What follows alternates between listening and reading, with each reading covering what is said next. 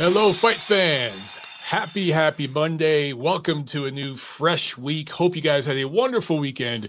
And welcome to episode 349 of the Neutral Corner Boxing Podcast. I am your host, Michael Montero. And we'll be talking about a lot of stuff in this episode, including a good old rant. I hope you guys are ready for that. Got to rant on this DAZN thing, man. DAZN raising the rent and not even apologizing for it and not really reading the room in terms of the response from the customers. And I think that's going to hurt them. So we'll talk about that in detail. And then, of course, we'll review two fantastic fights this last weekend, entertaining, action-packed fights that ended in knockouts. And then we'll preview this weekend schedule. Not a whole lot going on this weekend. Some more Jake Paul stuff to talk about, but we'll do all that. All right. So TNC 349, as always, I remind you guys, please make sure that you're subscribed, not just here on YouTube if you're watching the live video right now, but if you're listening to the audio pod, as most of you do, make sure that you're subscribed on those podcast platforms around the world. Look for me, search for Michael Montero, the Neutral Corner, Montero on Boxing. You'll find me. Make sure you're subscribed and you're leaving ratings, reviews, all that good stuff. Those things help. And guys, the fee for this show is simple. It's non-monetary. I just ask you spread the word. We do a totally organic word of mouth thing here. I'm an independent operator and I need you to spread the word about the show. So pay the fee. And that's something I need you guys to do every week. All right. Just let people know about the show and share. And feel free to share clips of the show, audio stuff, whatever. All right. Feel free to share. Just get the word out. All right. So let's get right into this, man. Because I'm probably gonna have to rant on this for a few minutes. You guys are gonna have to bear with me. And I should mention, just for those of you who don't know, DAZN recently announced, I think was it last Thursday or Friday? I can't remember exactly. All the days are blurring together. They sent an email out to their customers in the United States and announced a price increase for really whether you do the monthly service or the annual. But the big thing was the annual. It went from $150 and now it's going to be $225. And I think this increase is effective next month, sometime in March. I don't remember the exact date. So this is a 50% jump, right? Because it went up $75. Obviously, that's half of $150. So that's a 50% jump.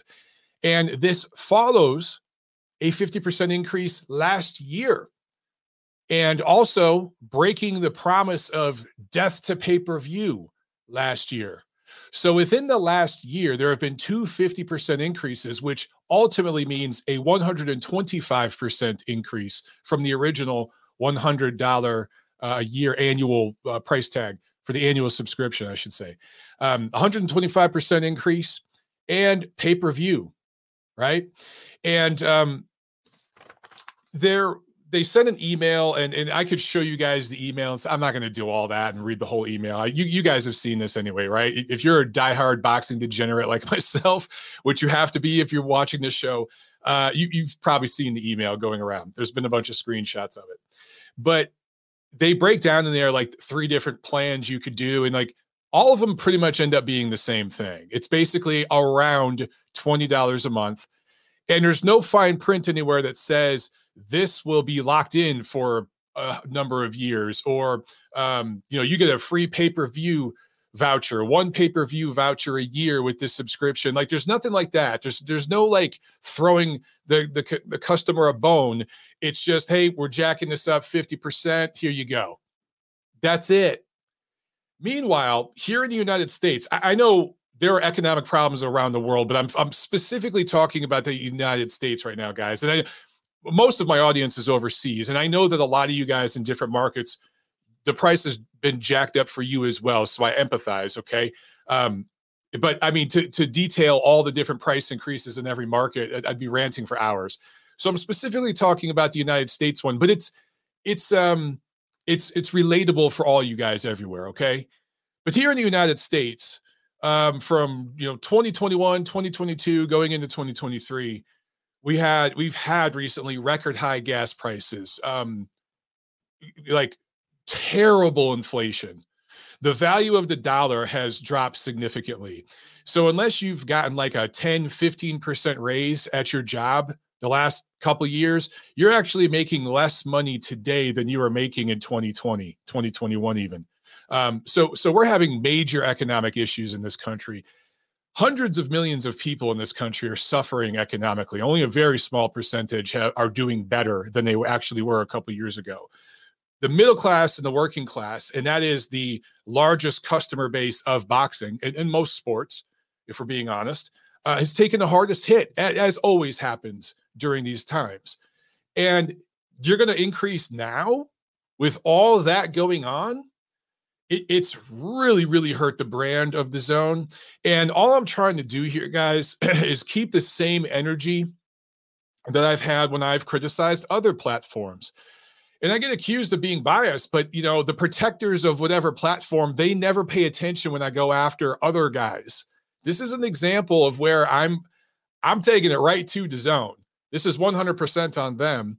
And I got to keep the same energy. I've criticized PBC Showtime plenty on this show. I've criticized Top Rank ESPN plenty on this show. And I got to go after DAZN. And that includes, obviously, Eddie Hearn and Matchroom. That includes Oscar De La Hoya and Golden Boy. There are some other promotional outfits that work on DAZN, but those are the two major ones. And yeah, everyone's included in this rant. So I posted a tweet Friday after getting the email. In full disclosure, my wife does all the subscriptions, for like Netflix, Hulu. She handles all that crap. So she actually got the email. And I think it was Friday morning. She we're drinking our morning coffee, feeding our daughter, starting our day. And she says, Mike, look at this. And sent me the email, forwarded it to me, and we talked about it. And we had a discussion. We had a very frank discussion about, is this worth the price anymore? We weren't even talking yet about the slap in the face. Okay. It was just, is the value there for this anymore? Honestly, is it worth us paying $225 going forward? And we talked about it and we decided that it wasn't. At this present time, with everything I'm dealing with in my life and what we've got going on, it is not worth it to pay that at the current rate of service that we're receiving from the DAZN platform. It's not worth it.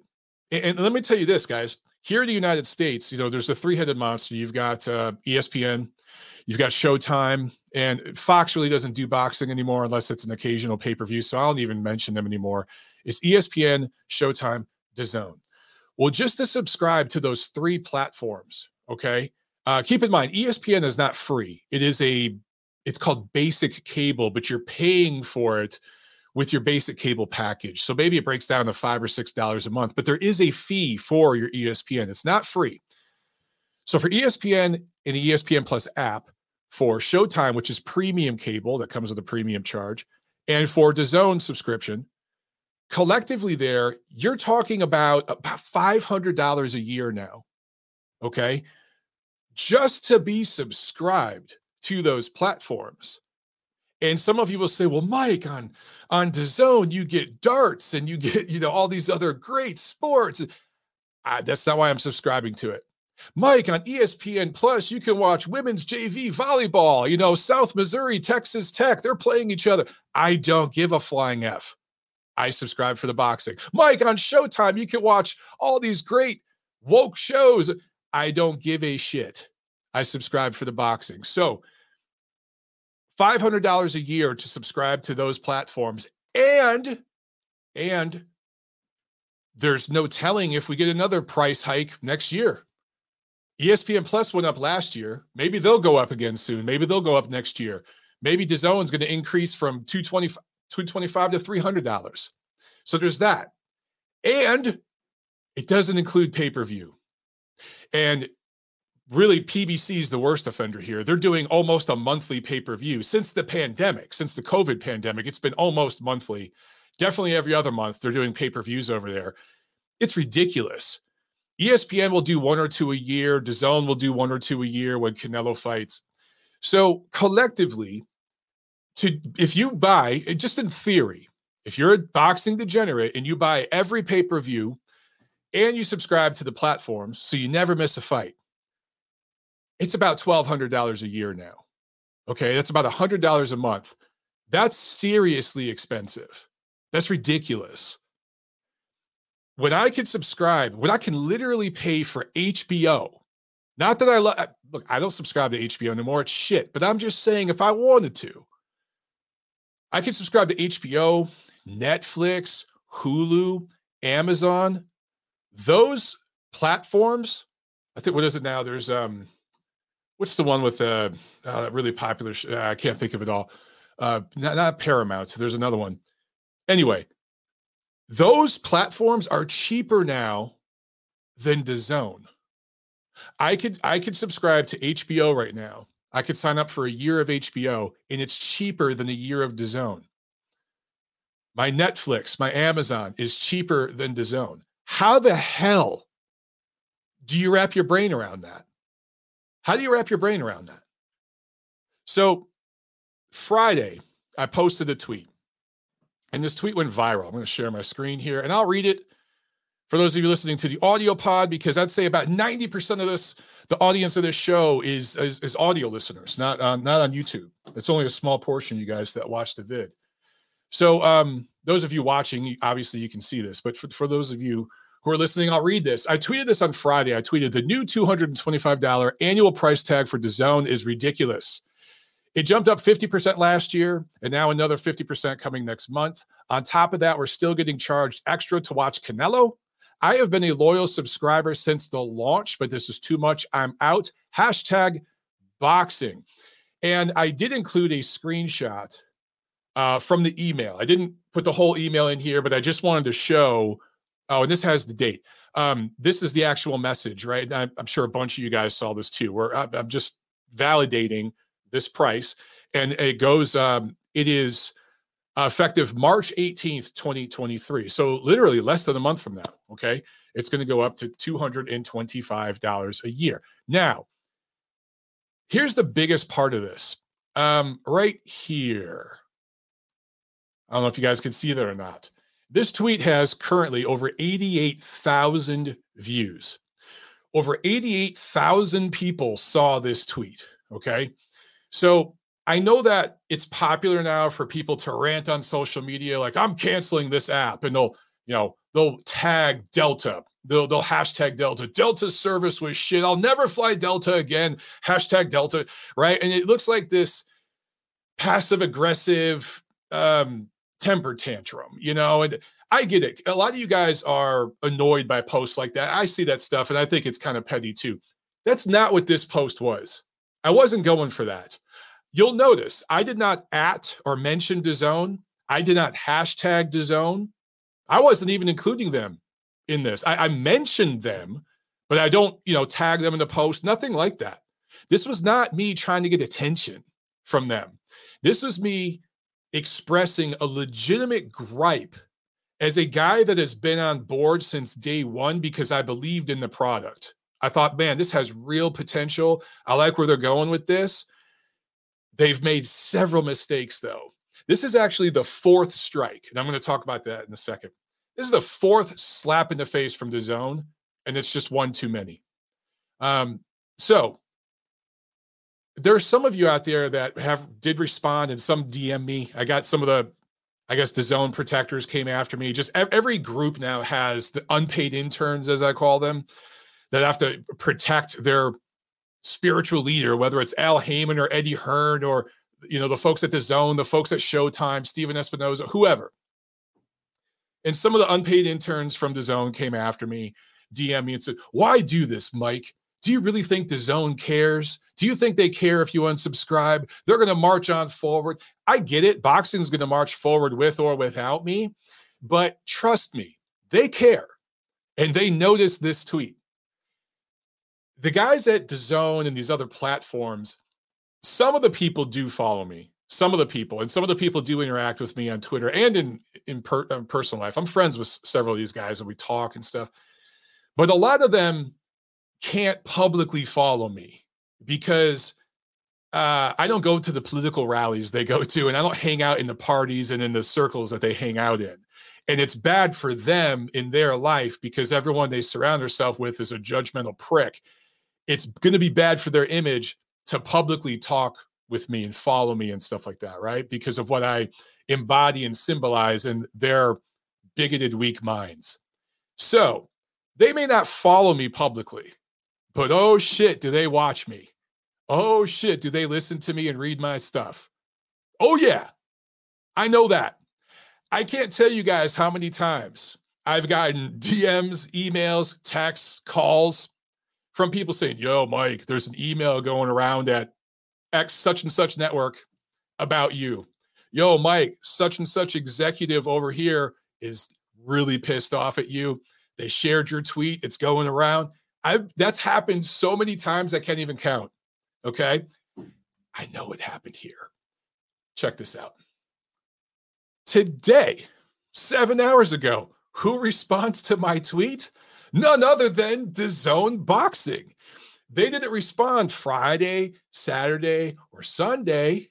They respond today after they got slaughtered on social media all weekend. There was probably a meeting, some phone calls, some emails, and a list of viral tweets. And my tweet went viral, right? You guys saw the numbers. And it wasn't the only one. There's several, okay?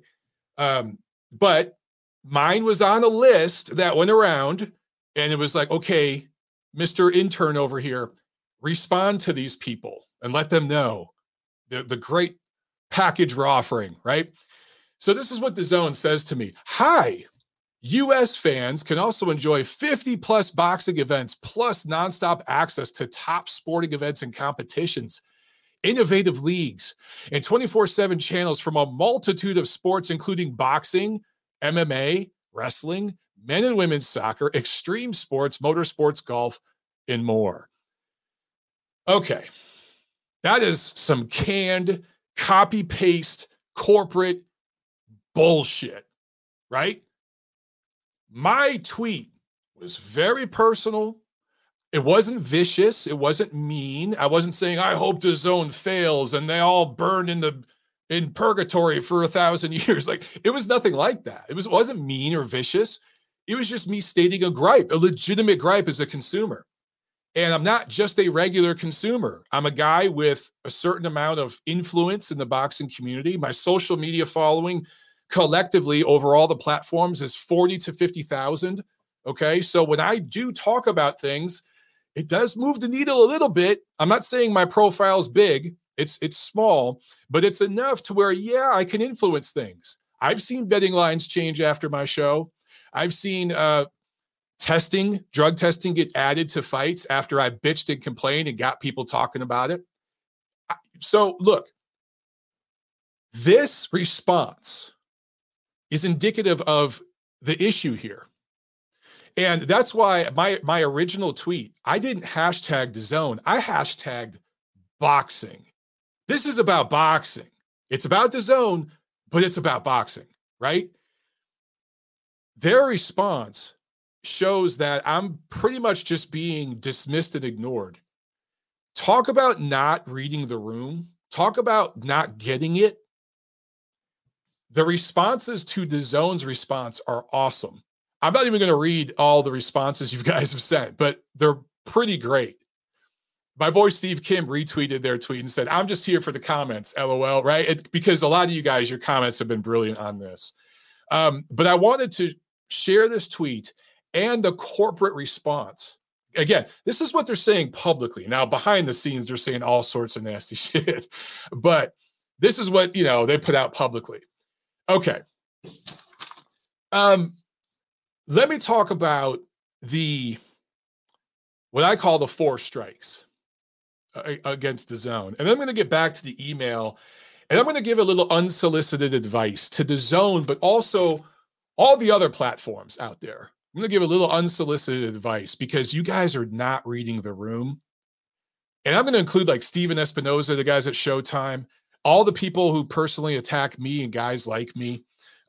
Instead of like doing that, you should really maybe change your frame of mind and take a different approach going forward. We'll talk about that. But first, let's see, just real quick review of the zone. I think it started in late 2017 with the World Boxing Super Series. That's when it really started kicking off in boxing.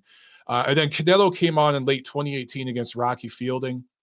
And then Triple G came on in 2019, I think late 2019 against Steve Rolls.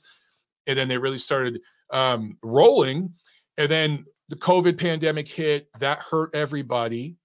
It kind of stunted their growth, but they've gotten the ball rolling again. They've had some big fights the last couple years, some of the bigger fights in the sport. They have featured the biggest stars, Canelo, AJ, Golovkin, guys like that globally. And they've launched in, over 100 countries and territories. So they're all over the place, right? They're making moves and doing stuff. And there's a lot that I do like. But along the way, they've made several mistakes. And I've talked about that stuff on my show. I've talked about the things that just from a technical standpoint, I think DAZN could do better. And some of the quality of their content, which isn't very good, and how they can improve that by bringing on some different content creators, basically guys that the guys you watch on YouTube, the guys that the podcast you listen to, that's the sort of stuff DAZN needs to bring on. And I've talked about that. But I've been slapped in the face personally as a customer and a promoter of the brand so many times now that I'm out. So let me talk about that. The first real slap in the face for me was DAZN's COVID response. Now, during the COVID pandemic in 2020, sports basically shut down for like 3 to 6 months, depending on the sport and the timing and all that, right? But there were several months where it wasn't just sports. I mean, things were locked down and everyone still had subscriptions. You had subscriptions to your gym, maybe your child's daycare, things like that. And those subscriptions continued, right? But what a lot of businesses did during that time is they realized that their customers were hurting.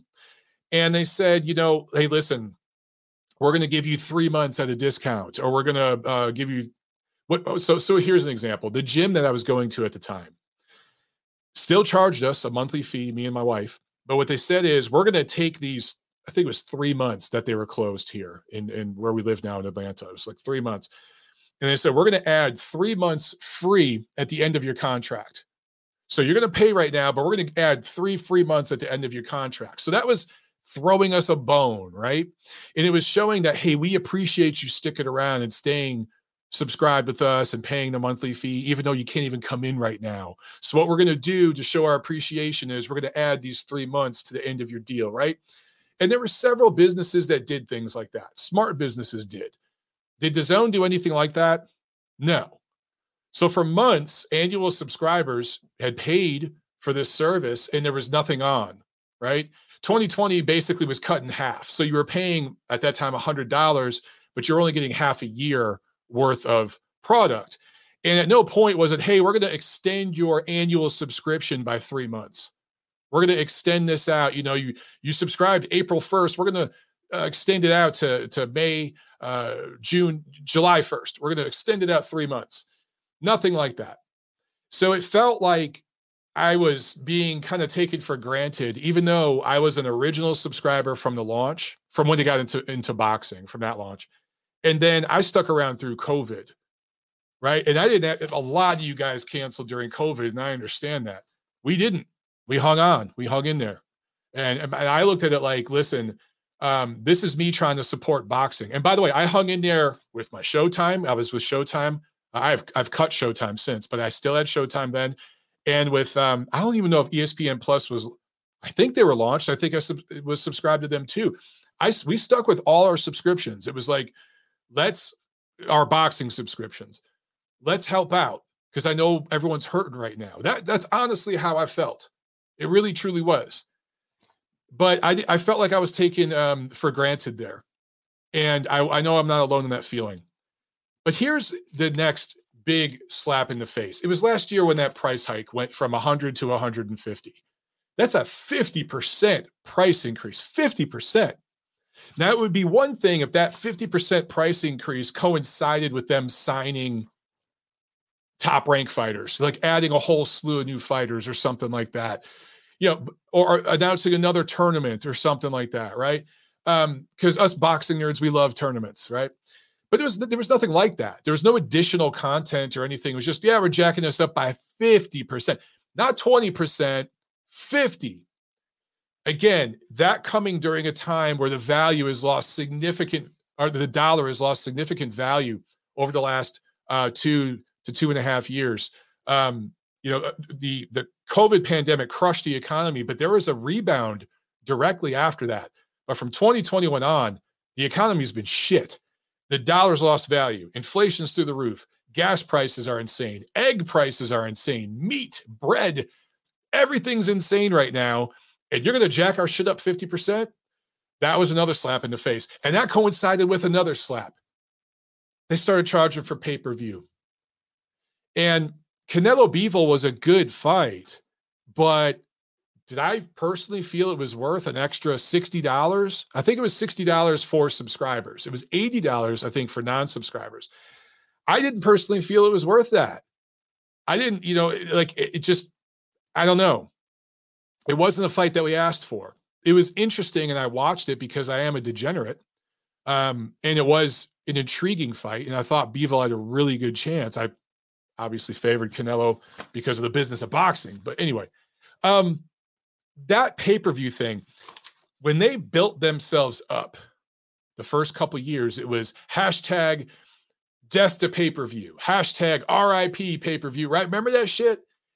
DAZN is the nail in the coffin of pay-per-view. And I bought into that shit. I truly was like, wow, I love the messaging here. So when you increase the price and broke your promise, and really the whole thing that you built yourself upon, yeah, dude, that was a big slap in the face.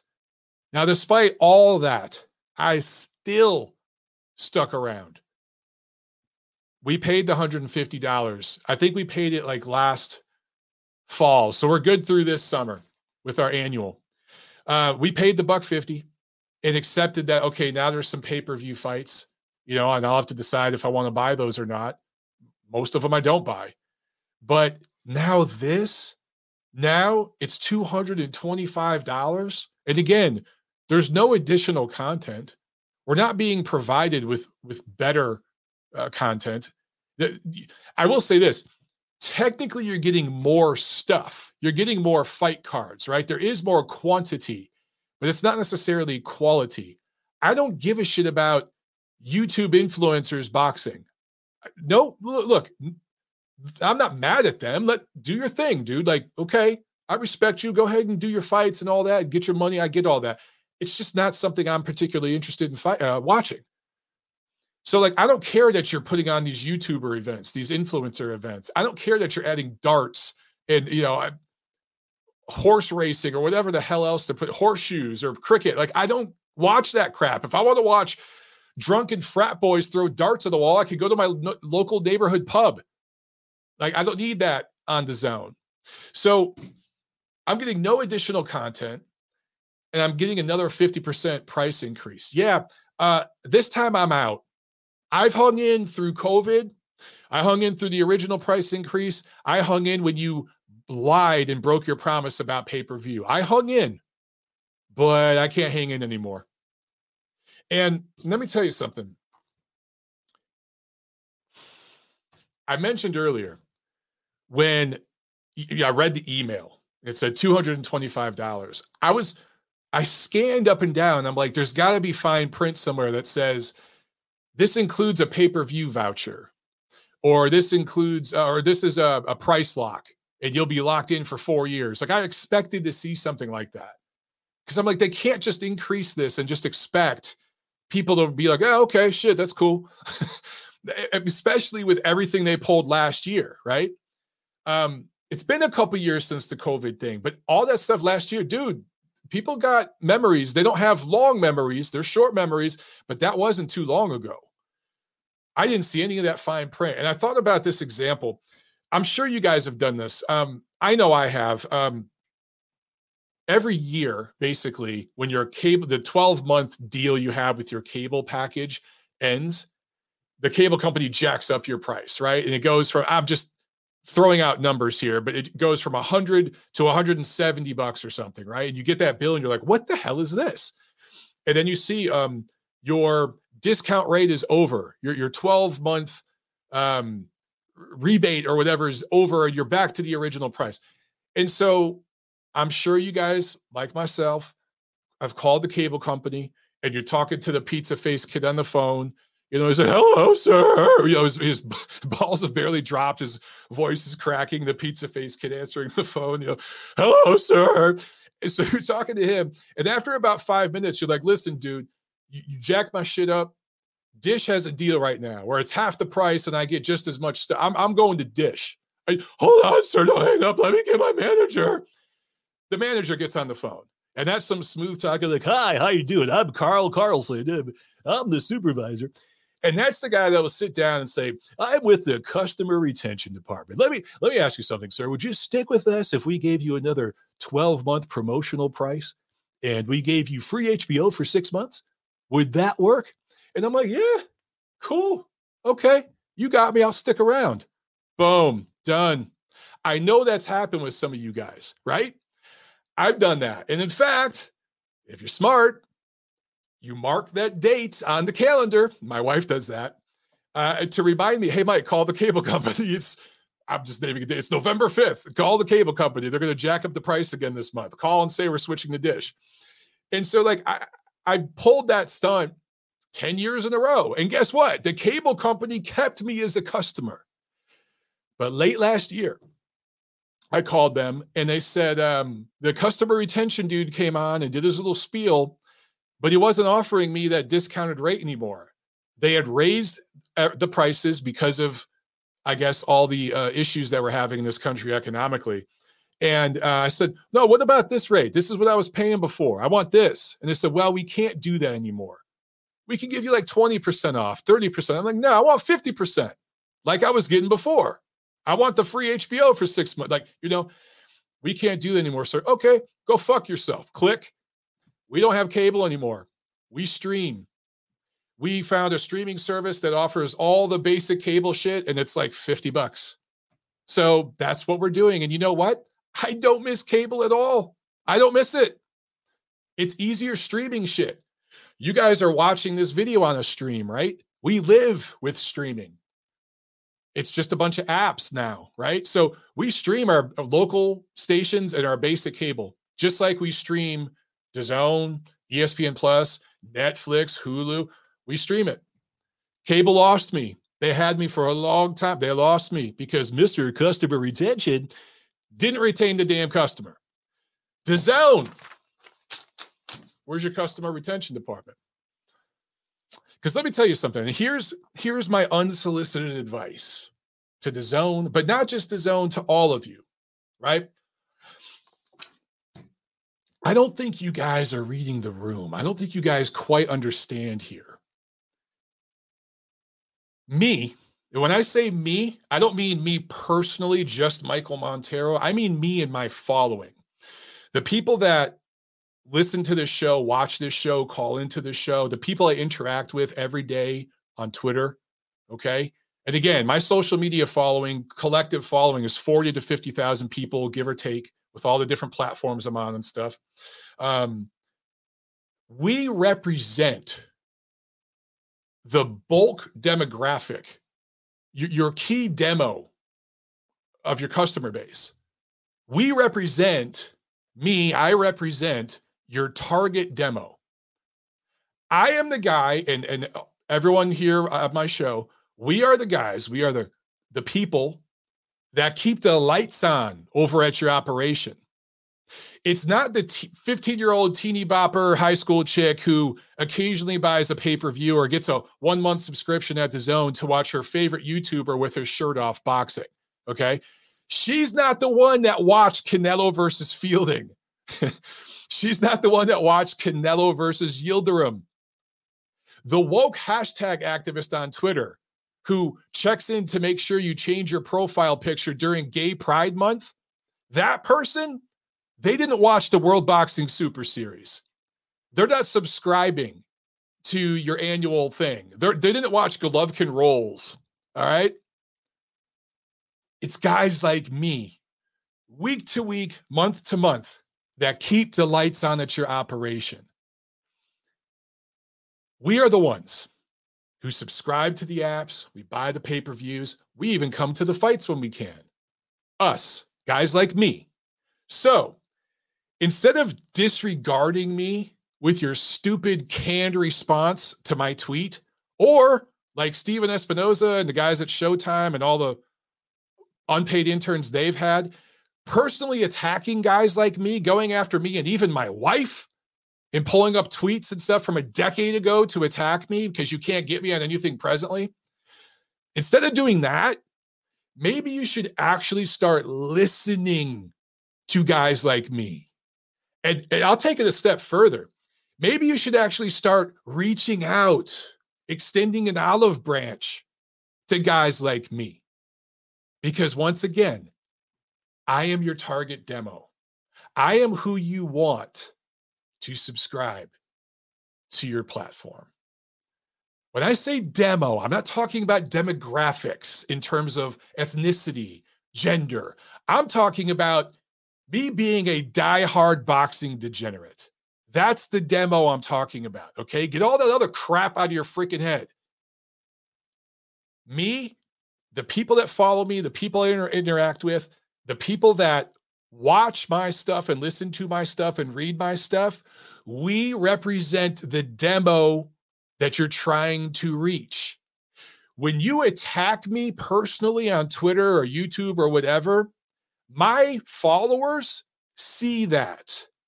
They feel attacked too, because if I can be attacked, so can they. When you disregard me with your stupid canned corporate response, my followers, my subscribers also feel like they're being shit on. Do you understand? Is that permeating into your brain yet? You shouldn't be attacking guys like me and disregarding or trying to silence or cancel me or get me out of the sport. Okay?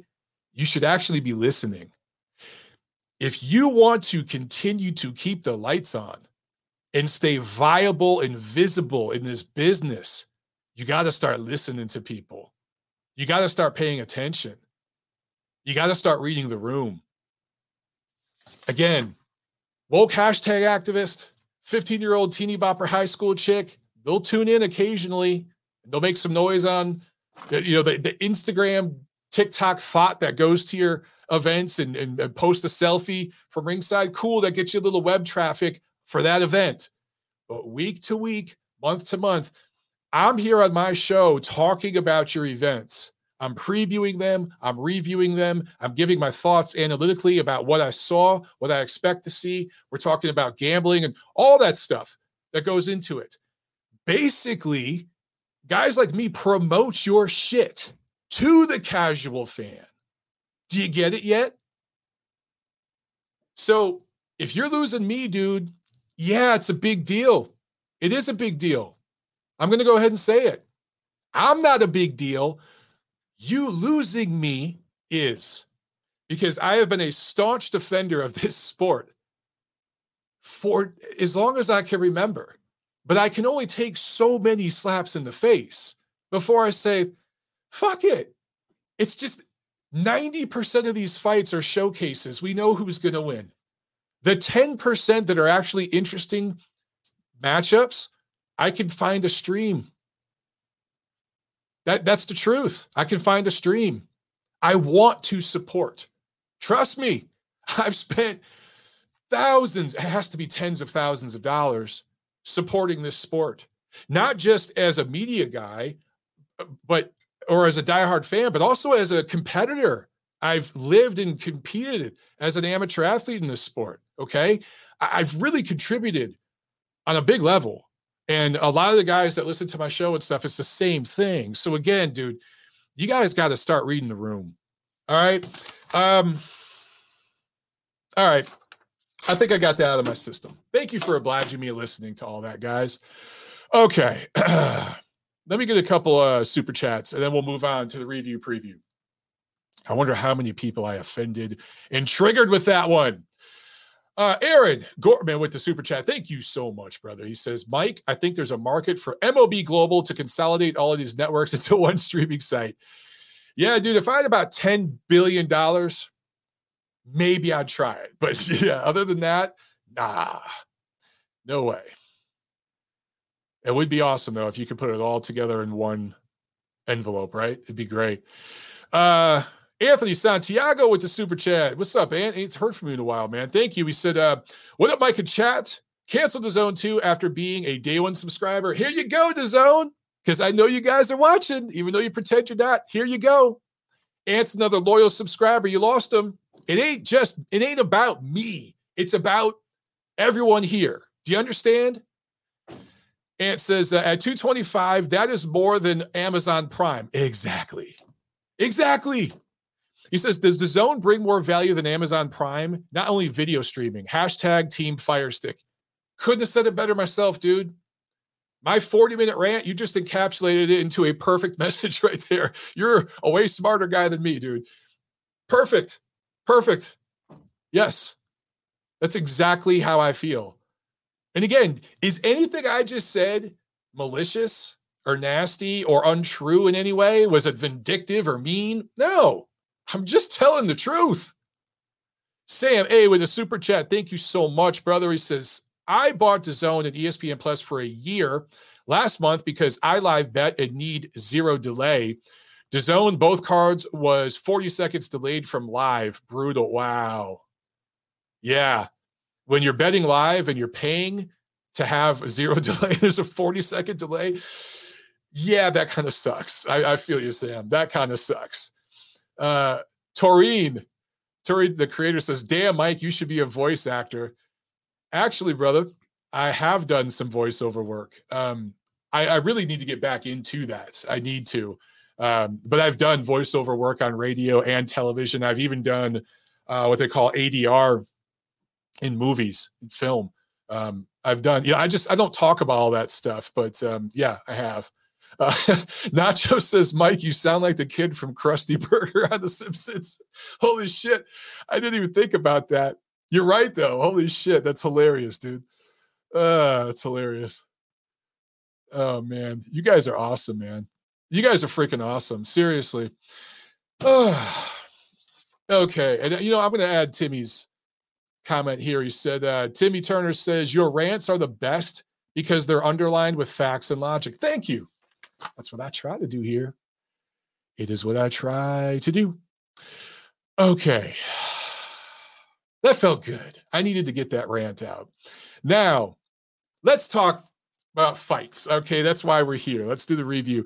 Last Saturday, February 18th, let's start in Nottingham, England.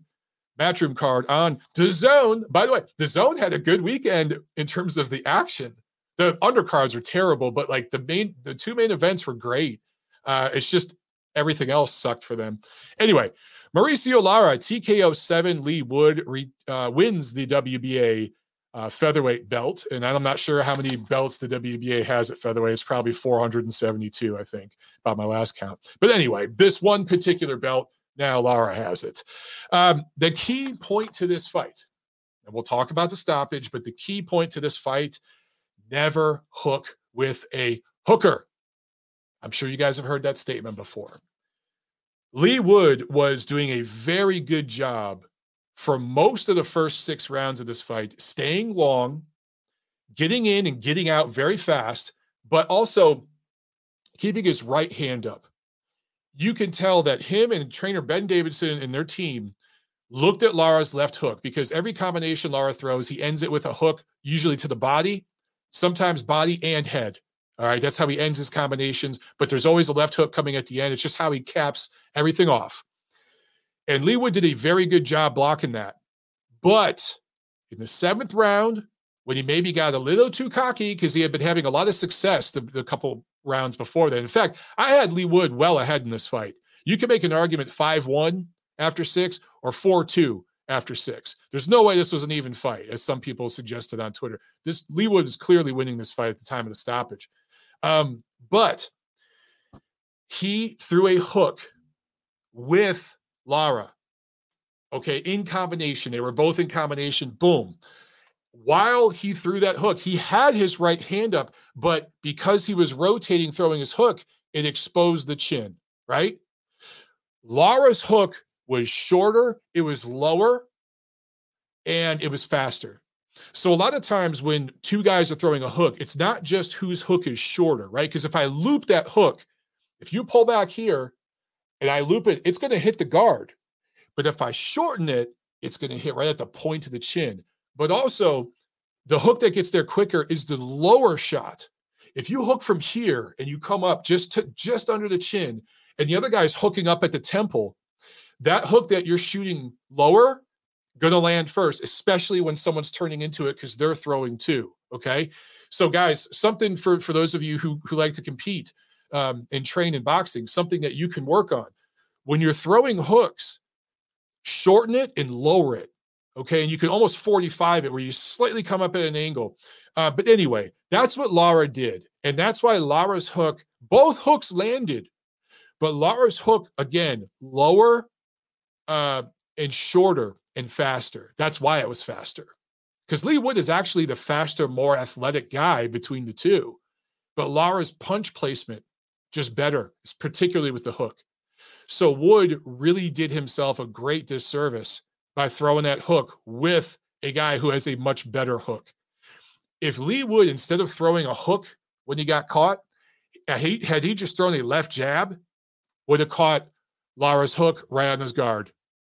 And his jab would have landed, and he would have won that sequence because he would have landed the punch and blocked the punch at the same time. But because he hooked and turned, he turned right into Lara's punch. I hope that makes sense. So that's the lesson here for Leigh Wood, who up to that point was fighting very well and actually made Lara look kind of sloppy in spots. Lara was missing pretty wildly. Lara now, he kept coming forward and kept marching forward and throwing punches, being aggressive. That's what he does. But man, there was sections in those first 6 rounds where he looked downright amateurish and sloppy. That's how tight Leigh Wood was fighting. He was fighting a very good fight, then made that one fundamental error. Now, gets dropped toward the end of the 7th round with that hook. Gets up, but is clearly wobbly. Legs are shot to shit. Pops up, but it immediately stumbles into the corner, right? Now, the referee is going to give Leigh Wood every chance he can to survive this fight. It's in his neck of the woods. Had this fight been in Mexico, that fight might have been called right then and there by the ref. But over there in Nottingham, the ref's going to give Leigh Wood a million chances to fight. So people saying, well, the ref let it continue. Of course. Look where it is and look who's fighting. Of course. Okay. Had Lara been dropped like that, ref might have stopped it. That's the truth. That's the truth. You guys know I'm telling the truth here. So the ref lets it continue, which I agreed with. I agreed with that decision. Ben Davison immediately throws in the towel. And I don't remember exactly how many seconds were left, but I know it was less than 20 seconds. I want to say Leigh Wood got up at like 16 seconds left, something like that, if memory serves me correctly. So a lot of people hated this stoppage. A lot of people hated it. I posted a poll on Twitter, one of my good old-fashioned polls. Over 500 of you voted, and 73% of you thought it was a good stoppage. Only 27% of you thought it was a bad stoppage. I saw Dan Rafael, of all people, and he wasn't the only one that made a really, I think, weak, dumb comparison, but he tried to compare it to Ben Davison when he was in Tyson Fury's corner when Fury got dropped in the 12th round against Deontay Wilder in their first bout. Those are completely different situations. Completely different situations with completely different fighters and fights with completely different ramifications. So I think that's a weak comparison. I'm not saying that to diss Dan. I think it's a weak comparison.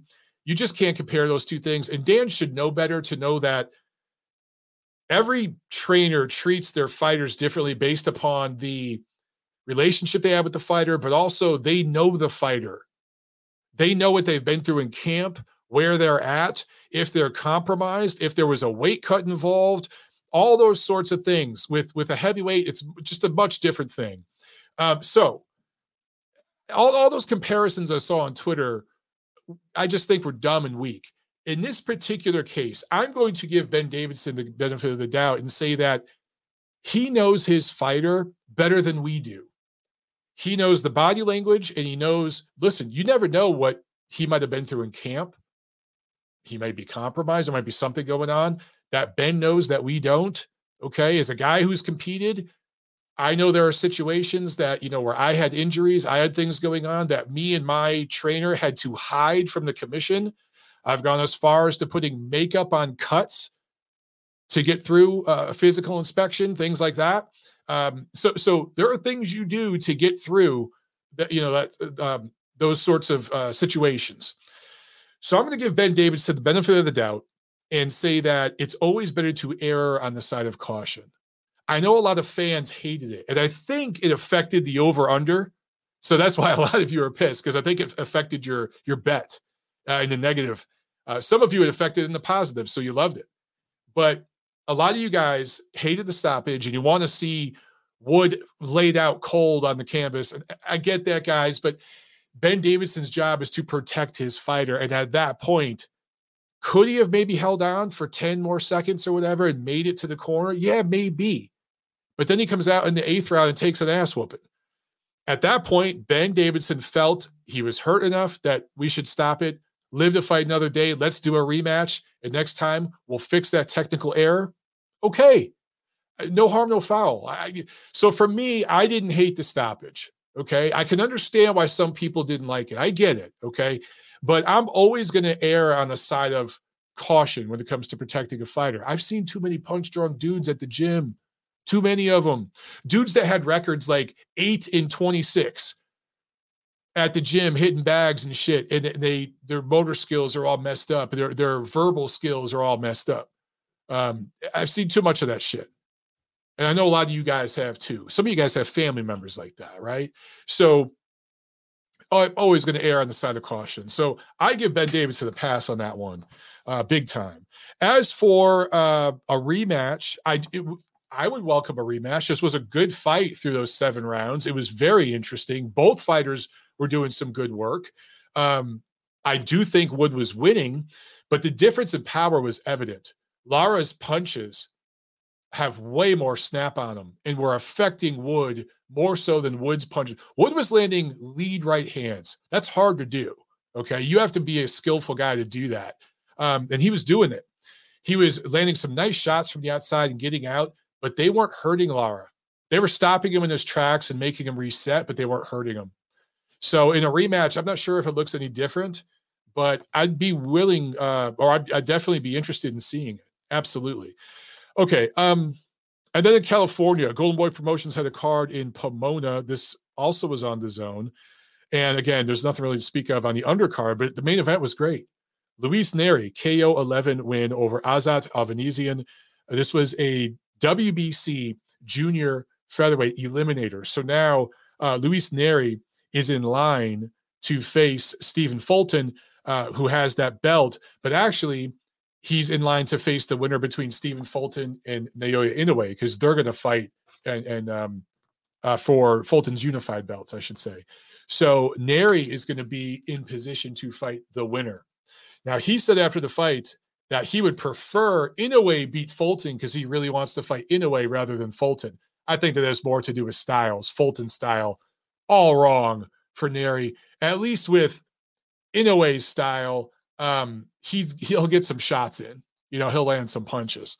Fulton would just smother him and win a 12-round decision. Inoue might blast him out of there in 4 rounds, but at least it'll be over quick, right?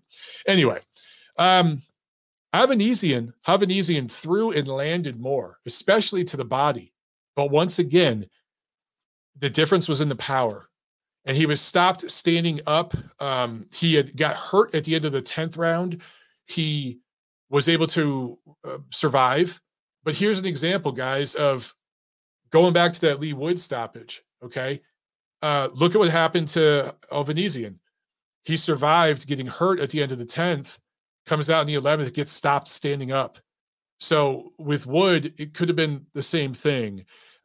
So you see 2 different outcomes of maybe the same thing. You know what I mean?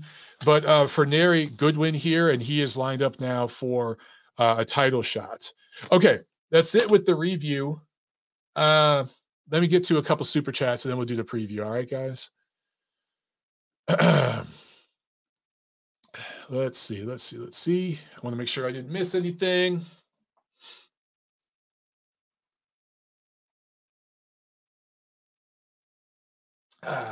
All right.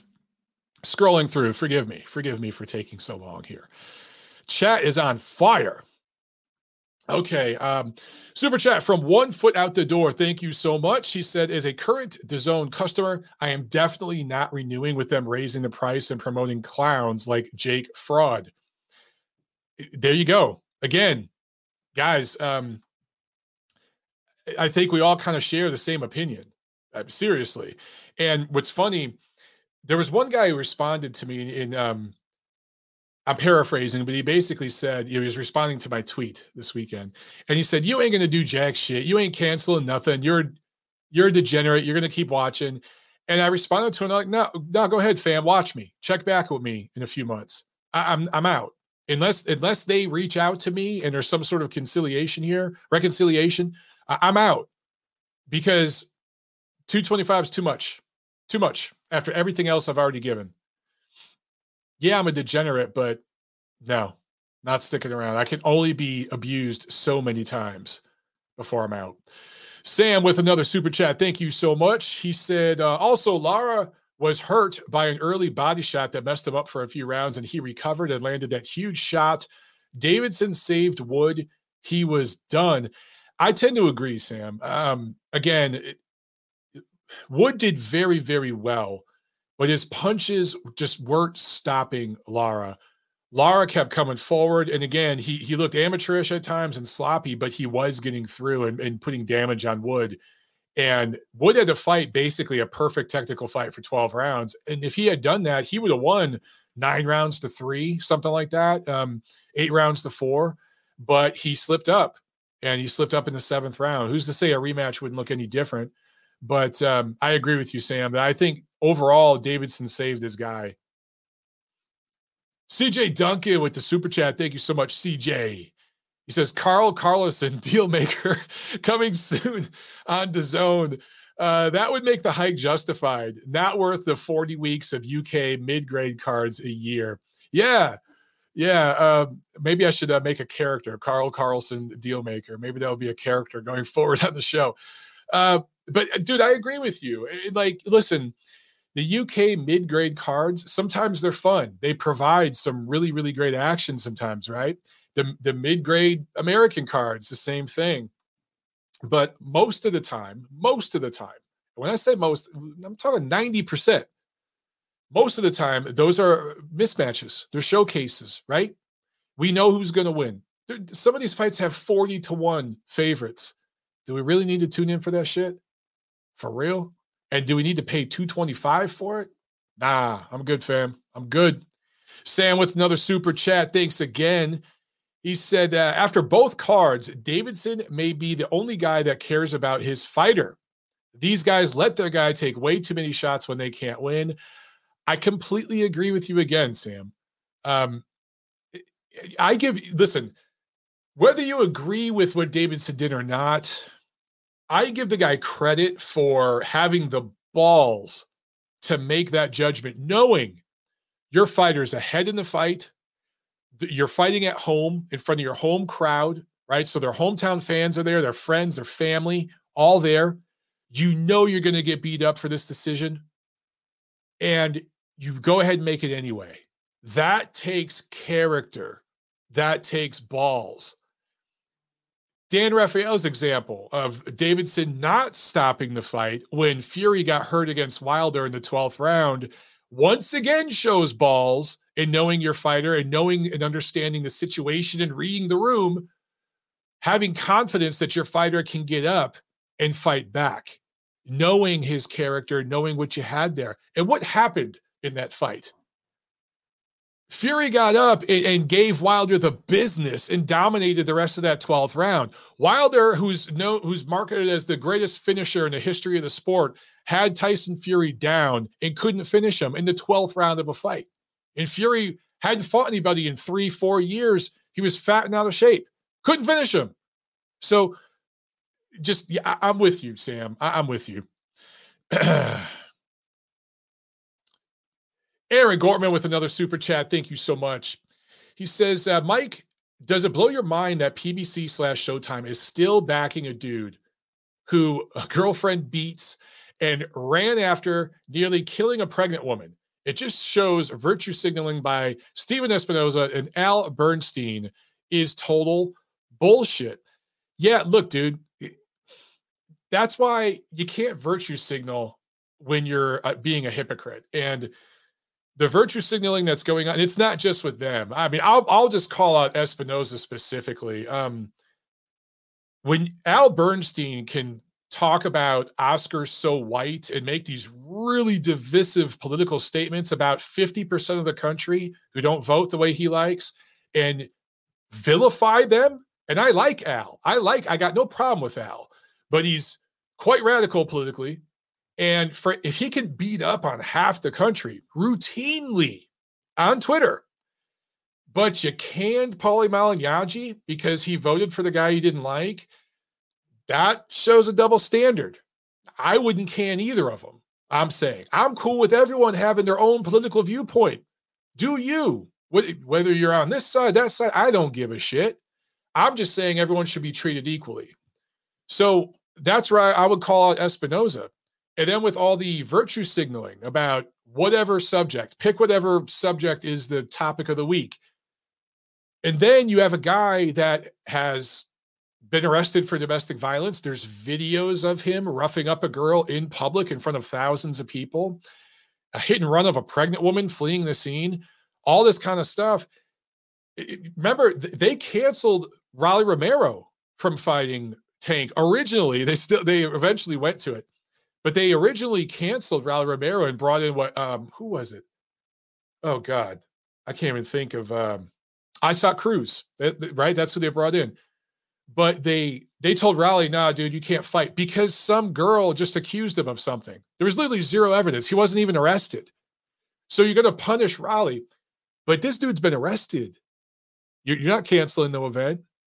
It does look like double standards. And it does look extremely hypocritical. Extremely. Okay. All right. Let's do a little preview.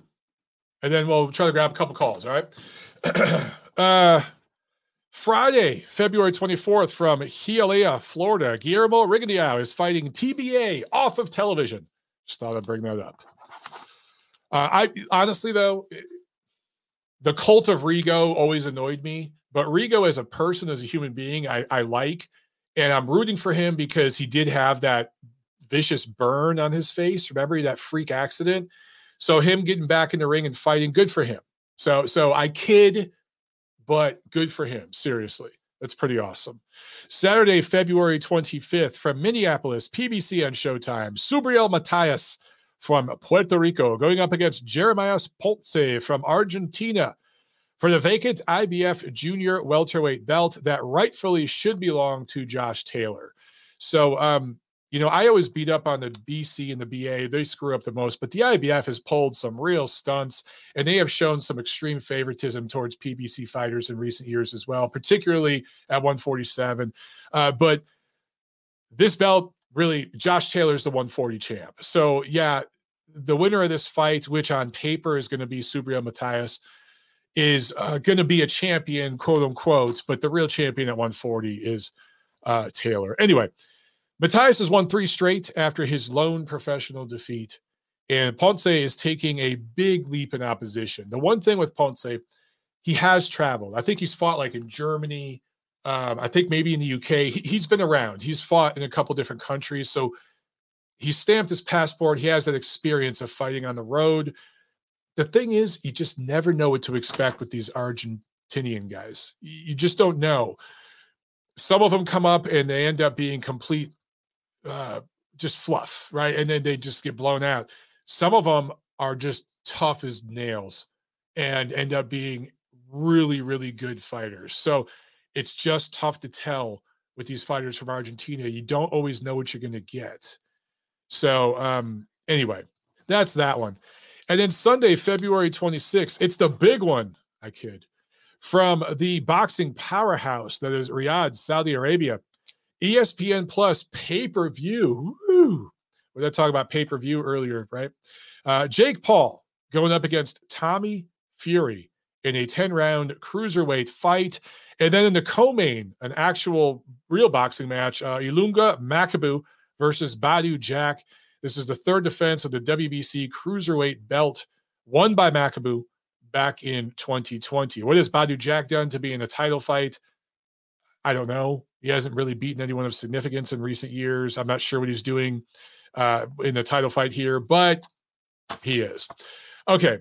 Fury, Tommy Fury is 8-0. Jake Paul is 6-0. So the question here is, who has a better resume coming in? Because what Jake Paul has done is basically beat up on guys who are novice boxers but have big established names in combat sports or other sports even, like the NBA. But they don't know what they're doing in a boxing ring, right? That's who's on his resume. So on the other side, Fury has fought 8 quote-unquote boxers, not former MMA guys and stuff, but look at the records. I would say all things considered, even though Jake Paul's been fighting MMA guys, I think Jake Paul's resume is actually better than Tommy Fury's. Now, what we're being told by the marketing department here is, well, now we get to see Jake Paul in with a real boxer. This is his first real test. I got to say, guys, on paper, I look at this, I think Paul should be a big favorite here. I actually think Paul might stop Tommy Fury. Yeah, I'm going to go ahead and say it. We'll find out.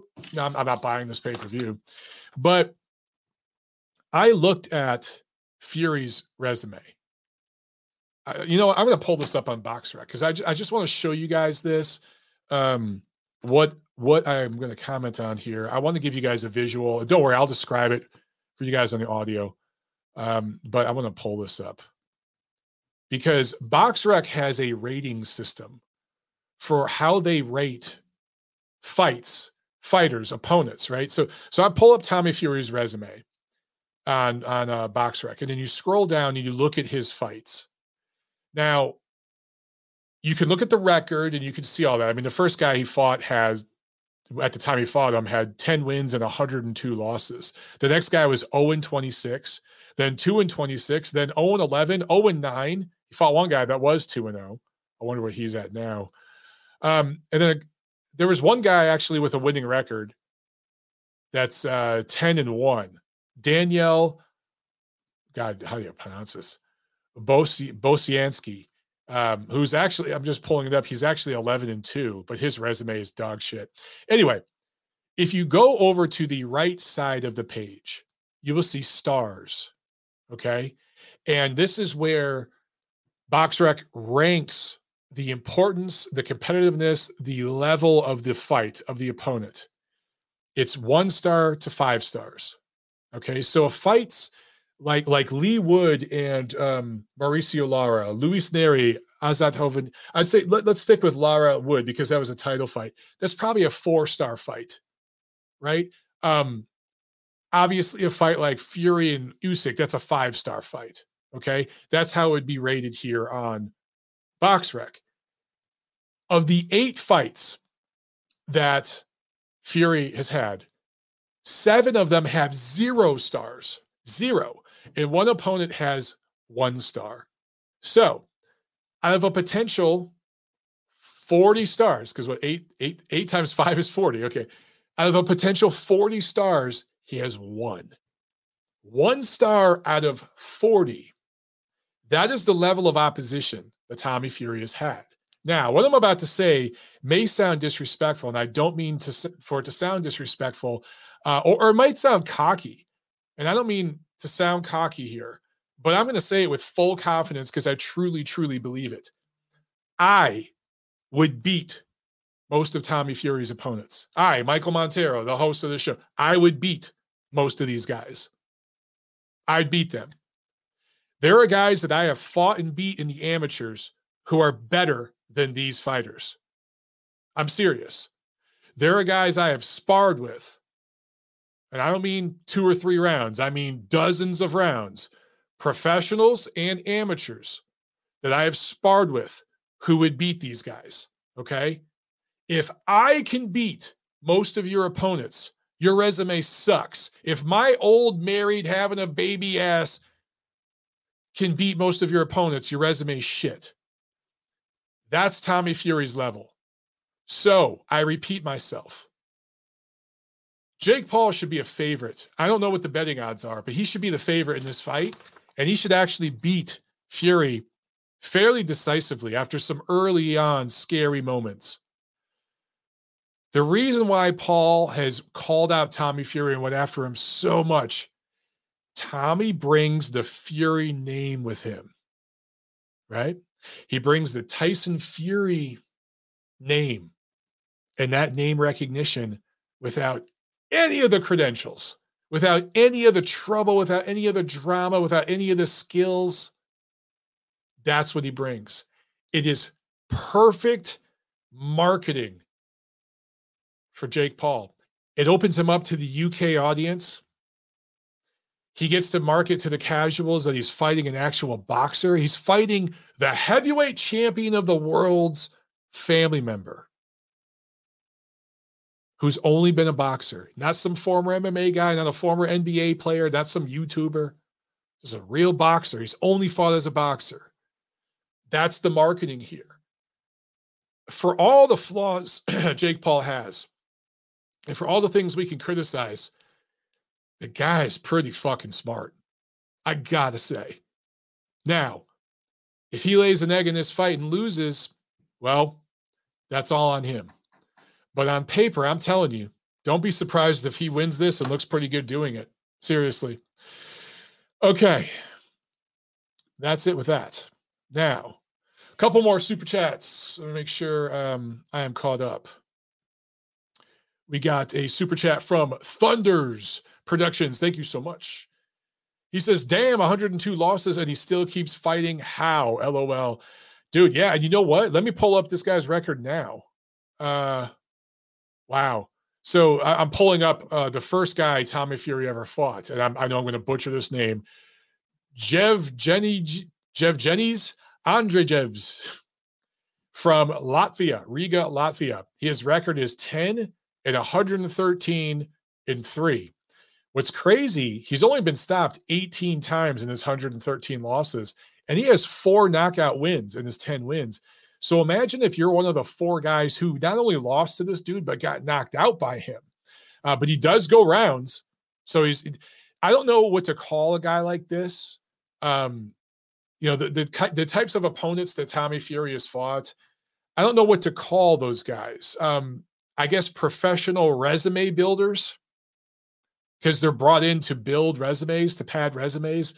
Professional boxer resume padders, I guess that's what you call them. I don't know. Okay. All right, cool. Let's jump to a couple phone calls real quick, guys. We're going to go to France real quick. I think we got Johnny on the line here, and it looks like we got Fat and Nacho on deck. So let's jump to France. Johnny, how you doing, brother? Hey, Mike. How you doing? Good. Yeah, cool. Good to be back. Thank you. Thank you so much. Shout out to everybody in the MOB family, everyone. Shout out to you. Yeah, just wanted to say a few words about. I didn't want to speak about it at first, but I think afterwards I need to say a few words about the Jake Paul Tommy Fury fight. You said it right. It's very smart. Jake Paul is very smart. Is setting up to be the new face of boxing. He's setting up to be, the new cash cow of the sport, and it's very sad because it's. I'm telling you, it's a rigged sport. Then starting from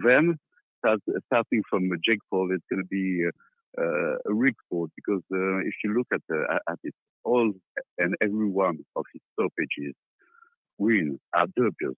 You see, like you have Silva, you have each and every one of them It's not really boxing anymore. Mm-hmm. It's just a show. It's just a the sport's going to be fake, and that's sad. That really everything is written. Of course, Jake Paul is going to win, and he's going to win by stoppage. And he's already, setting up clashes with Carl Froch over Twitter. I don't know if you saw that already. No. You know Carl Froch, the British fighter. He would come out of. I did not see that. He would come out of retirement for Jake Paul. So it's all written done already, That's and crazy. It's going to be a very big year for Britain this year. They're going to get. We don't know yet about Canelo, right? Don't we? Do we? Canelo, is he fighting in UK or Mexico? It's going to be in Mexico. Because a lot of people hate the John Ryder fight, but it's going to be a fun fight. John Ryder is actually a pretty good fighter. He's going to be, I guess, more eager to fight than Callum Smith. He already bet quite convincingly Callum Smith. I think he won against Callum Smith. I don't know if you remember that fight. He won, right? Yeah, a lot of people feel that way. Yeah, absolutely. And you? I think so too. I think you could definitely make an argument he won that fight. And is quite a crafty boxer. He's a southpaw, and he actually quite looks like Canelo. He's a British twin. Just look at his face; he's got almost the same face as Canelo.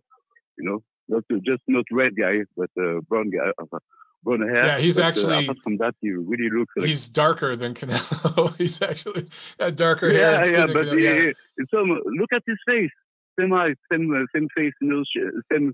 Very square face, very square chin, and he's almost built like him. So it's going to be a clash of styles, very fun because John Ryder is somebody that likes to fight in a short way, close to the body, close to a lot of hooks and body shots. So I think Canelo's got to be on his top game this night because it's not going to be a walk in the park. Everybody shits on his fight, but it's going to be a fun fight because John Ryder works over the fighter, and it's going to be a close Mexican style fight. So it'll be fun. I really like this fight. I think it's going to be fun, and just a few words about the Wood Lara fight. At first, if you remember well, there's a second round of the fight that is really a beatdown for Wood. And he's almost stopped there, right on his track. And he managed to survive the second round. Mm-hmm. And starting from the third round and so on, he set up his jab. But at first, his weakness is that the jab is lazy. It doesn't throw a proper jab, solid jab, that would deter Lara, that would stop him in his track a little bit. And since his jab is too lazy, it doesn't. Lara was very, very easy to get in and throw hooks and throw uppercuts and throw hooks to the body and last hooks to the head. And what saved him is that he managed to set his size afterwards in the following round and still lost. And I think really what happened is that. Fighters in UK, they don't have the level that is relevant to their audience right now. And the audience is magnificent in UK, and you get most of the cards because you spoke about Dazn. Dazn done very, very, very bad, very low in the last month. And I did unsubscribe from them a few months ago already. And but sorry, I did unsubscribe to them. Dazn did very bad, but they still offer a few fights. But so sorry, I lost my track a little bit. You're saying you unsubscribed from DAZN? Yeah, but before that, it was related to fight. I can't remember, but still, I unsubscribed. I totally agree with you. The offer has been very low, and the increase of the price is not justified in any way. in any way. Really, it's very sad because Dazn was supposed to be the face of boxing. I know the face of boxing is a Jake Paul, rig boxing, and it's very sad. So thank you so much, Mike. I think after I've taken a lot of time already, it was crazy. No, I was speaking about about the Wood Lara fight. I lost my track. Oh, it's all good. Call back next time. Yeah, we'll but talk about it. That's cool. That's cool. Next time. Next time it's going to be good. And just thank you so much, Mike, and have a good night. Thank you. Thank you. You too, brother. Bye. All right, there he goes, Johnny. Great job, Johnny. Guys, Johnny's calling from France, obviously a native French speaker, so it's difficult for him in English sometimes. He does a fantastic job. Really does a fantastic job. All right, let's jump right on with the next call. We got Thad. Yeah, we got Thad right here. Let's bring him on. What's up, Thad? How you doing? Hey, Mike, I wanted to set you up here because, you mentioned the over-under and how it was affected. Actually, the over-under was 6.5. That was like when it was put out. Okay. So it had no bearance on the over-under. So, okay. Because the over-under already happened. Yeah. I thought it was 7. 1 minute, 30 seconds. Okay. Yeah, 6.5. So 1 minute, 30 seconds of the seventh round, it went over. So, a minute and 10 seconds after that, he got floored. And the over already came in. So if you want to know about the live betting, I heard that Sam, I think, does the live betting, which is if you know what you're doing in boxing, then you can make money. And I sent you a screenshot of mine. I go through BetMGM Live to do my live betting online, and I took a snapshot right before I put a bet in on Lara by knockout. And at the end of the 6th round, he was plus 400. Okay, so that means if you put $100 on him, you'll win back another 4. Okay, plus your 100 back. So it went all the way up to plus 500 about 30 seconds before that knockout punch landed, and I was right about to put another one in at plus 500, and then they took it down. And I'm like, what? And then alluding to the fact that it is like a 40-second delay, 30 seconds later, he lands the shot. And that's why they took it down. Okay. The live betting. Because the zone is on a delay. So the casinos, they have an advantage. They could, take down the odds when something like that happens, so they don't get hit hard. With people. Sam is saying in the chat that's what he did too. He put that late bet on Lara.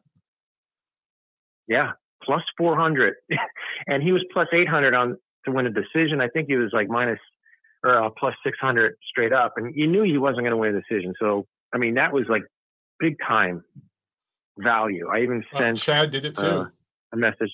Oh wow, Chad saying he bet Lara by KO for 450. Damn. Right. Yeah. You could have gotten him from between round 6 and middle of round 7, anywhere between 400 plus 500. So I got him at 400. I already had him locked in on those other bets I told you about last week. The fight kind of went as I expected, to be quite honest. I think maybe Wood did a little better than I thought. Me too. Boxing-wise. Me too. But one hedge bet I did make was I found this great proposition. It was Lee Wood to get up from a knockdown and win the fight. So in order to hedge my bets on Lara, I took that at 7-1. I got 7-1 odds. So $100 plus 700. Obviously, you profit 700. And obviously, he didn't get up, but that was in my view, it was a value hedge, because if he was going to win that fight, he was going to have to get up at some point to do it. And Ben Davidson, from my standpoint, I was glad he stopped it, because I had him between 7 and 9 to win the fight at plus 550. But as a boxing fan, I would have liked to seen Wood get the benefit of the doubt. And I know safety concerns abound, but when you're top line professional boxer, at the very elite level, you should be given that chance. You should be given that chance to survive and come out for the next round. It was 10 seconds left. And we all know, Meldrick Taylor, Chavez. Yeah. Right. Maybe a little different. We can go, discuss that at another time about the Chavez fight, but sometimes the referees and the trainers, they panic. I think Ben Davidson did panic. I really do. I thought Lara would win in the next round anyway. So it probably didn't change history. It just would have been, round 8 stoppage.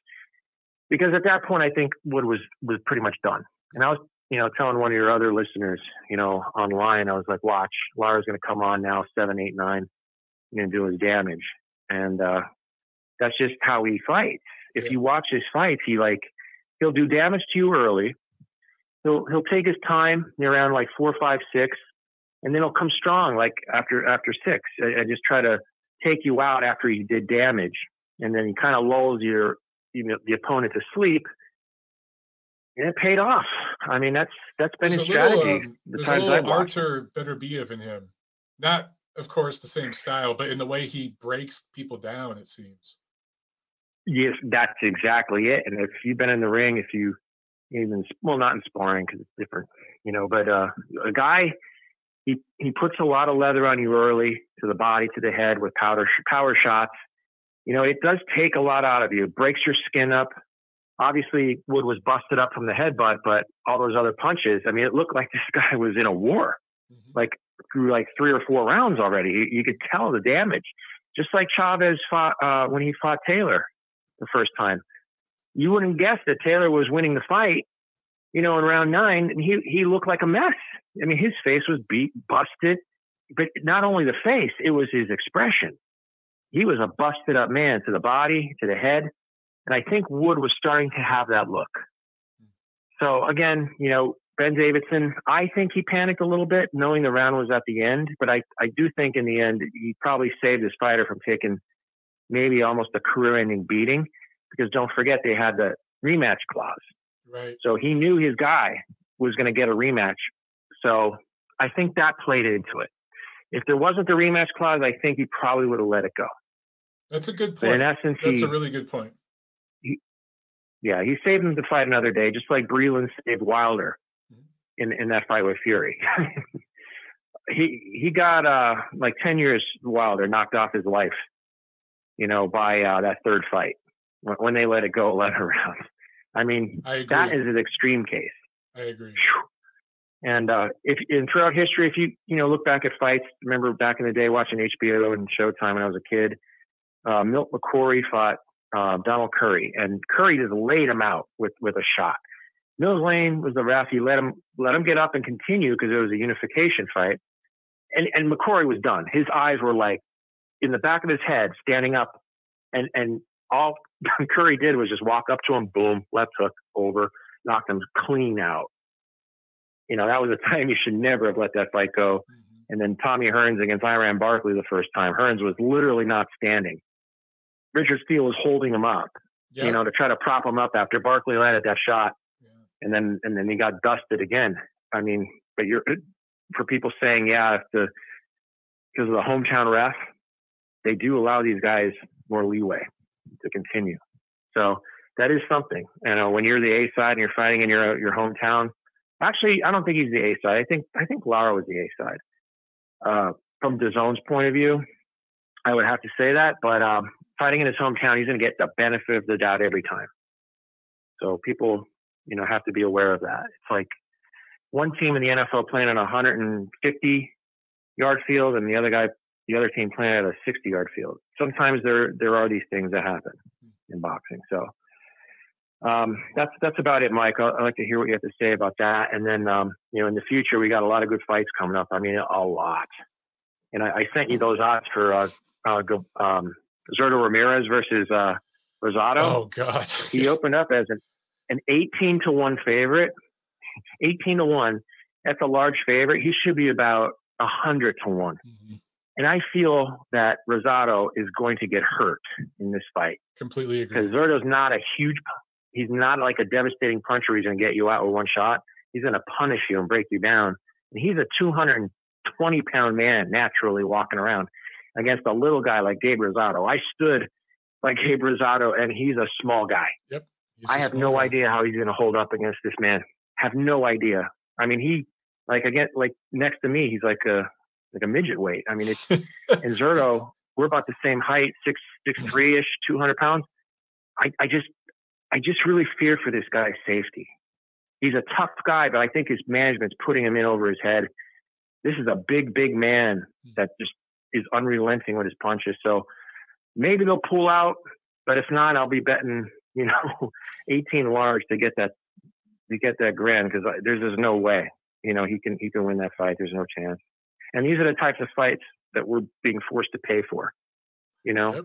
and it's just not good. It's not a good look. So, Mike, thanks for the early breakdown of the zone, and us boxing fans were taking it, man. I mean, it's the most expensive sport to watch, and yet they call it a poor man's sport. While golf and tennis, right, you don't have to pay for it. Those are like the rich man sports, and I love those sports. Believe me, I do, and I know I have a lot of friends that do. They never pay anything to watch them. That's a great point. But we have to pay to watch boxing. But boxing is a poor man's sport. But yeah, you have to be Rockefeller to afford watching it. Great unfortunately, point. So that's about it, Mike. So good stuff, have brother. A good one. You too. Will do. Yeah, some great points there about that. I mean, that's a perfect summation. Boxing is a poor man's sport. I mean, most of the practitioners of the sport are poor. Most of the fans are poor, working class, if you will. If you don't like the word poor, working class, okay? And you certainly, they're not charging working class prices. That's for damn sure. Sam with a super chat. I'm going to take one more call, guys. I'm going to take Nacho's call here. Then we're going to bounce. We'll be going for an hour and a half. But I want to get a couple of these super chats real quick, and then we'll get Nacho on the line. So I apologize because there's a bunch of you on hold. I'm not going to get to all you guys today. Sam says, thank you, Sam, for the super chat. He says, Lara should not give Josh the Ram Warrington a title shot. He will use his head to cut him and get away with it. Not worth it.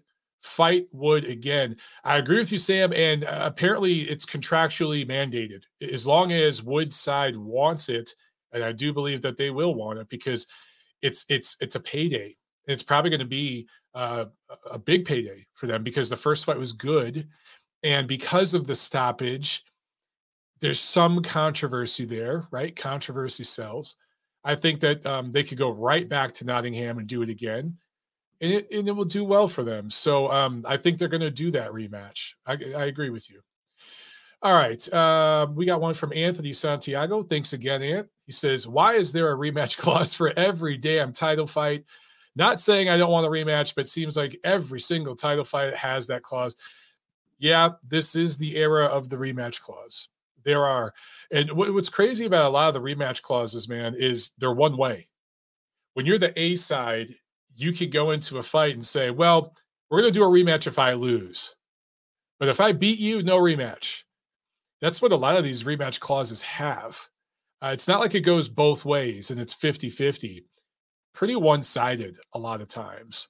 And, they call it leverage. That's another buzzword that's out there now in the ethos, the boxing ethos. Leverage. That's the new one.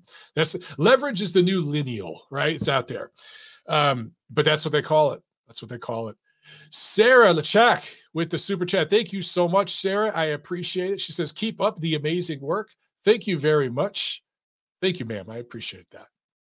We appreciate you. All right. Let's go to Nacho. We're going to get one more call, guys. So then we're going to get out of here. All right. Nacho man. What's up? How you doing, bro? Hey, what's going on, Mike? Not much. So since, like you said, the undercards were not all that great on either one, I am pretty much just going to talk about the main event for both of those cards. As far as Wood, like you said, Mike, he was boxing beautifully. I honestly had that fight 4-2 for Wood before he ended up getting stopped by Lara.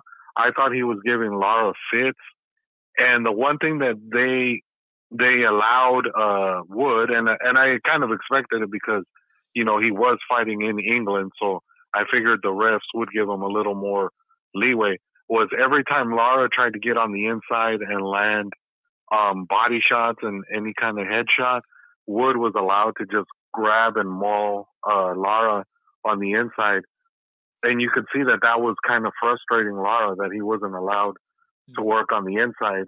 And that's why he was kind of getting a little overly aggressive from mid-range and the outside, trying to throw kind of semi-wild hooks and wild uppercuts and right hands from the outside, The only thing he kind of did that I was a little bit surprised that he did consistently was jab at Wood and was able to land that jab consistently to set up his other shots. Yeah. And so I think that kind of made Wood leery enough to where I think he was waiting probably for something that, he was expecting. And when they tried to throw, like you said, they both threw the left hook at the same time. The only difference was Lara threw his very short and compact, whereas Woods kind of looked like it was a semi-looping hook that put him right in the middle of Lara's shot, and boom, he nailed him right on the button, dropped him. And I honestly don't have a problem, Mike, with the fact that Davidson stopped the fight. I thought it was a really good call. But my issue, Mike, is just the double standard that fans have sometimes when it comes to guys being hurt and either being allowed or not allowed to continue. Why is it that when guys are allowed to continue and then the opponent basically lays them the hell out, then they want to sit there and bitch about, oh, they should have never let that guy keep fighting. They should have stopped it as soon as he was hurt. Yeah. But then in a situation like this, a guy is legitimately hurt. He doesn't know what's going on.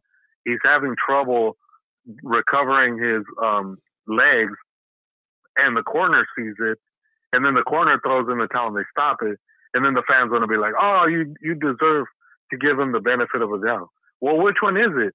You can't have it both ways. Right. Either you allow guys to go on and get the hell beat out of them or get laid out, or you stop it early to save a guy. It can't be both ways.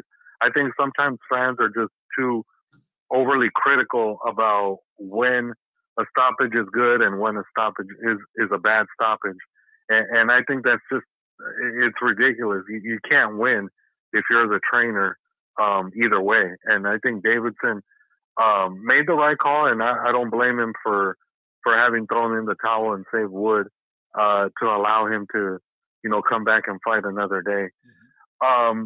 The Hovhannissian Nery fight, man, that was a hell of a war.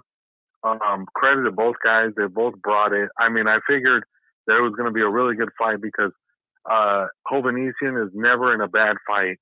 And Nery, for the most part, other than the last couple of years where he's been a very so-so fighter at best, I kind of had a feeling he was going to come motivated for this fight because of the fact that, in a way, his ability to get another big fight was on the line. If he didn't perform well, he was just going to be another guy at that point. Even if he wins by decision or if it's a lackluster performance, I don't think there's a bunch of guys lining up to fight him. But now with this fight, I think he kind of earned himself a couple of, bigger fights. Does he get the winner of Inoue Fulton? I'm not so sure, Mike. I think whoever wins that fight probably tries to unify the division first before they end up fighting somebody else. So most likely what's going to happen is Nery's going to end up fighting for a vacant belt against somebody else, which, I mean, I'm not completely surprised if that ends up happening. But at the same time, though, the way he looked on Saturday, even though he was good enough to beat Hovhannissian, he doesn't beat Fulton or Inoue, in my opinion. I think he loses to either guy, whoever would be the guy that fights him regardless. And then real quick tidbit on the Jake Paul card, Mike. I could care less about that card. The only fight on that card that's somewhat intriguing is that co-main event with Makabu and Badou Jack. I'm kind of curious to see how Badou Jack looks against a guy who's a legit cruiserweight.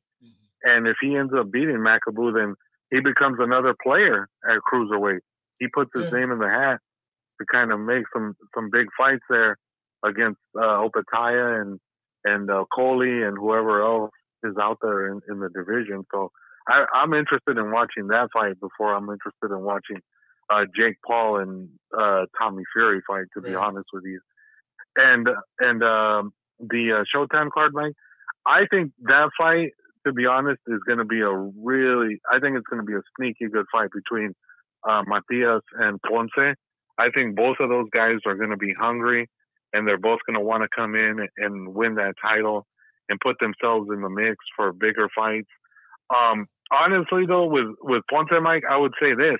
We didn't know who Roman Villa was last month when he beat Rashidi Ellis, and he was just some tough Argentinian dude that they brought in who they thought was going to lose. So, I mean, I would say that there's a good chance that maybe Ponce ends up being the same kind of fighter as Villa, just a tough, rugged guy who's going to come in there to fight and isn't going to go away.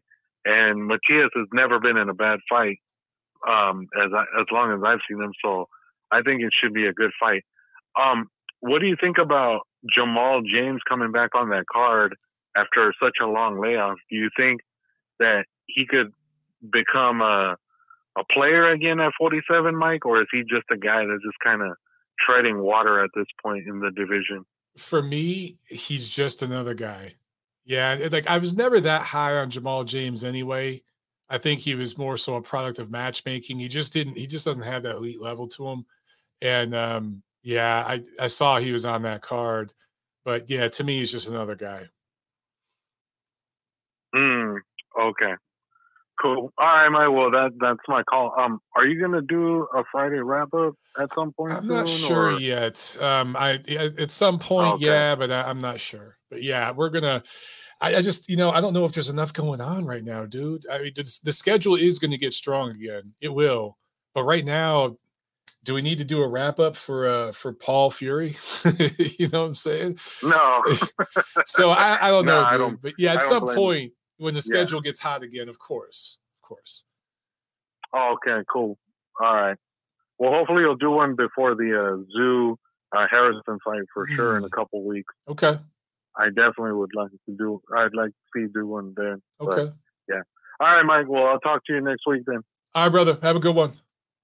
All right, man. You too. There he goes. We got another super chat from Ant Santiago. Thank you so much. It says, why does Eddie Hearn keep bringing up Pacquiao versus Conor Benn? Is he really? Eddie. Jesus Christ. No. No. If he's bringing that, if he really wants to do that, I haven't heard that. I haven't heard that yet. But if he really wants to do that, damn, that's bad. That's just bad. No, I really have no interest in seeing that. All right, guys. On that note, I hope you enjoyed my rant, my 40-minute long rant about the zone, and some great calls today. Have yourself a wonderful, wonderful week, and I'll see you guys again soon. Peace.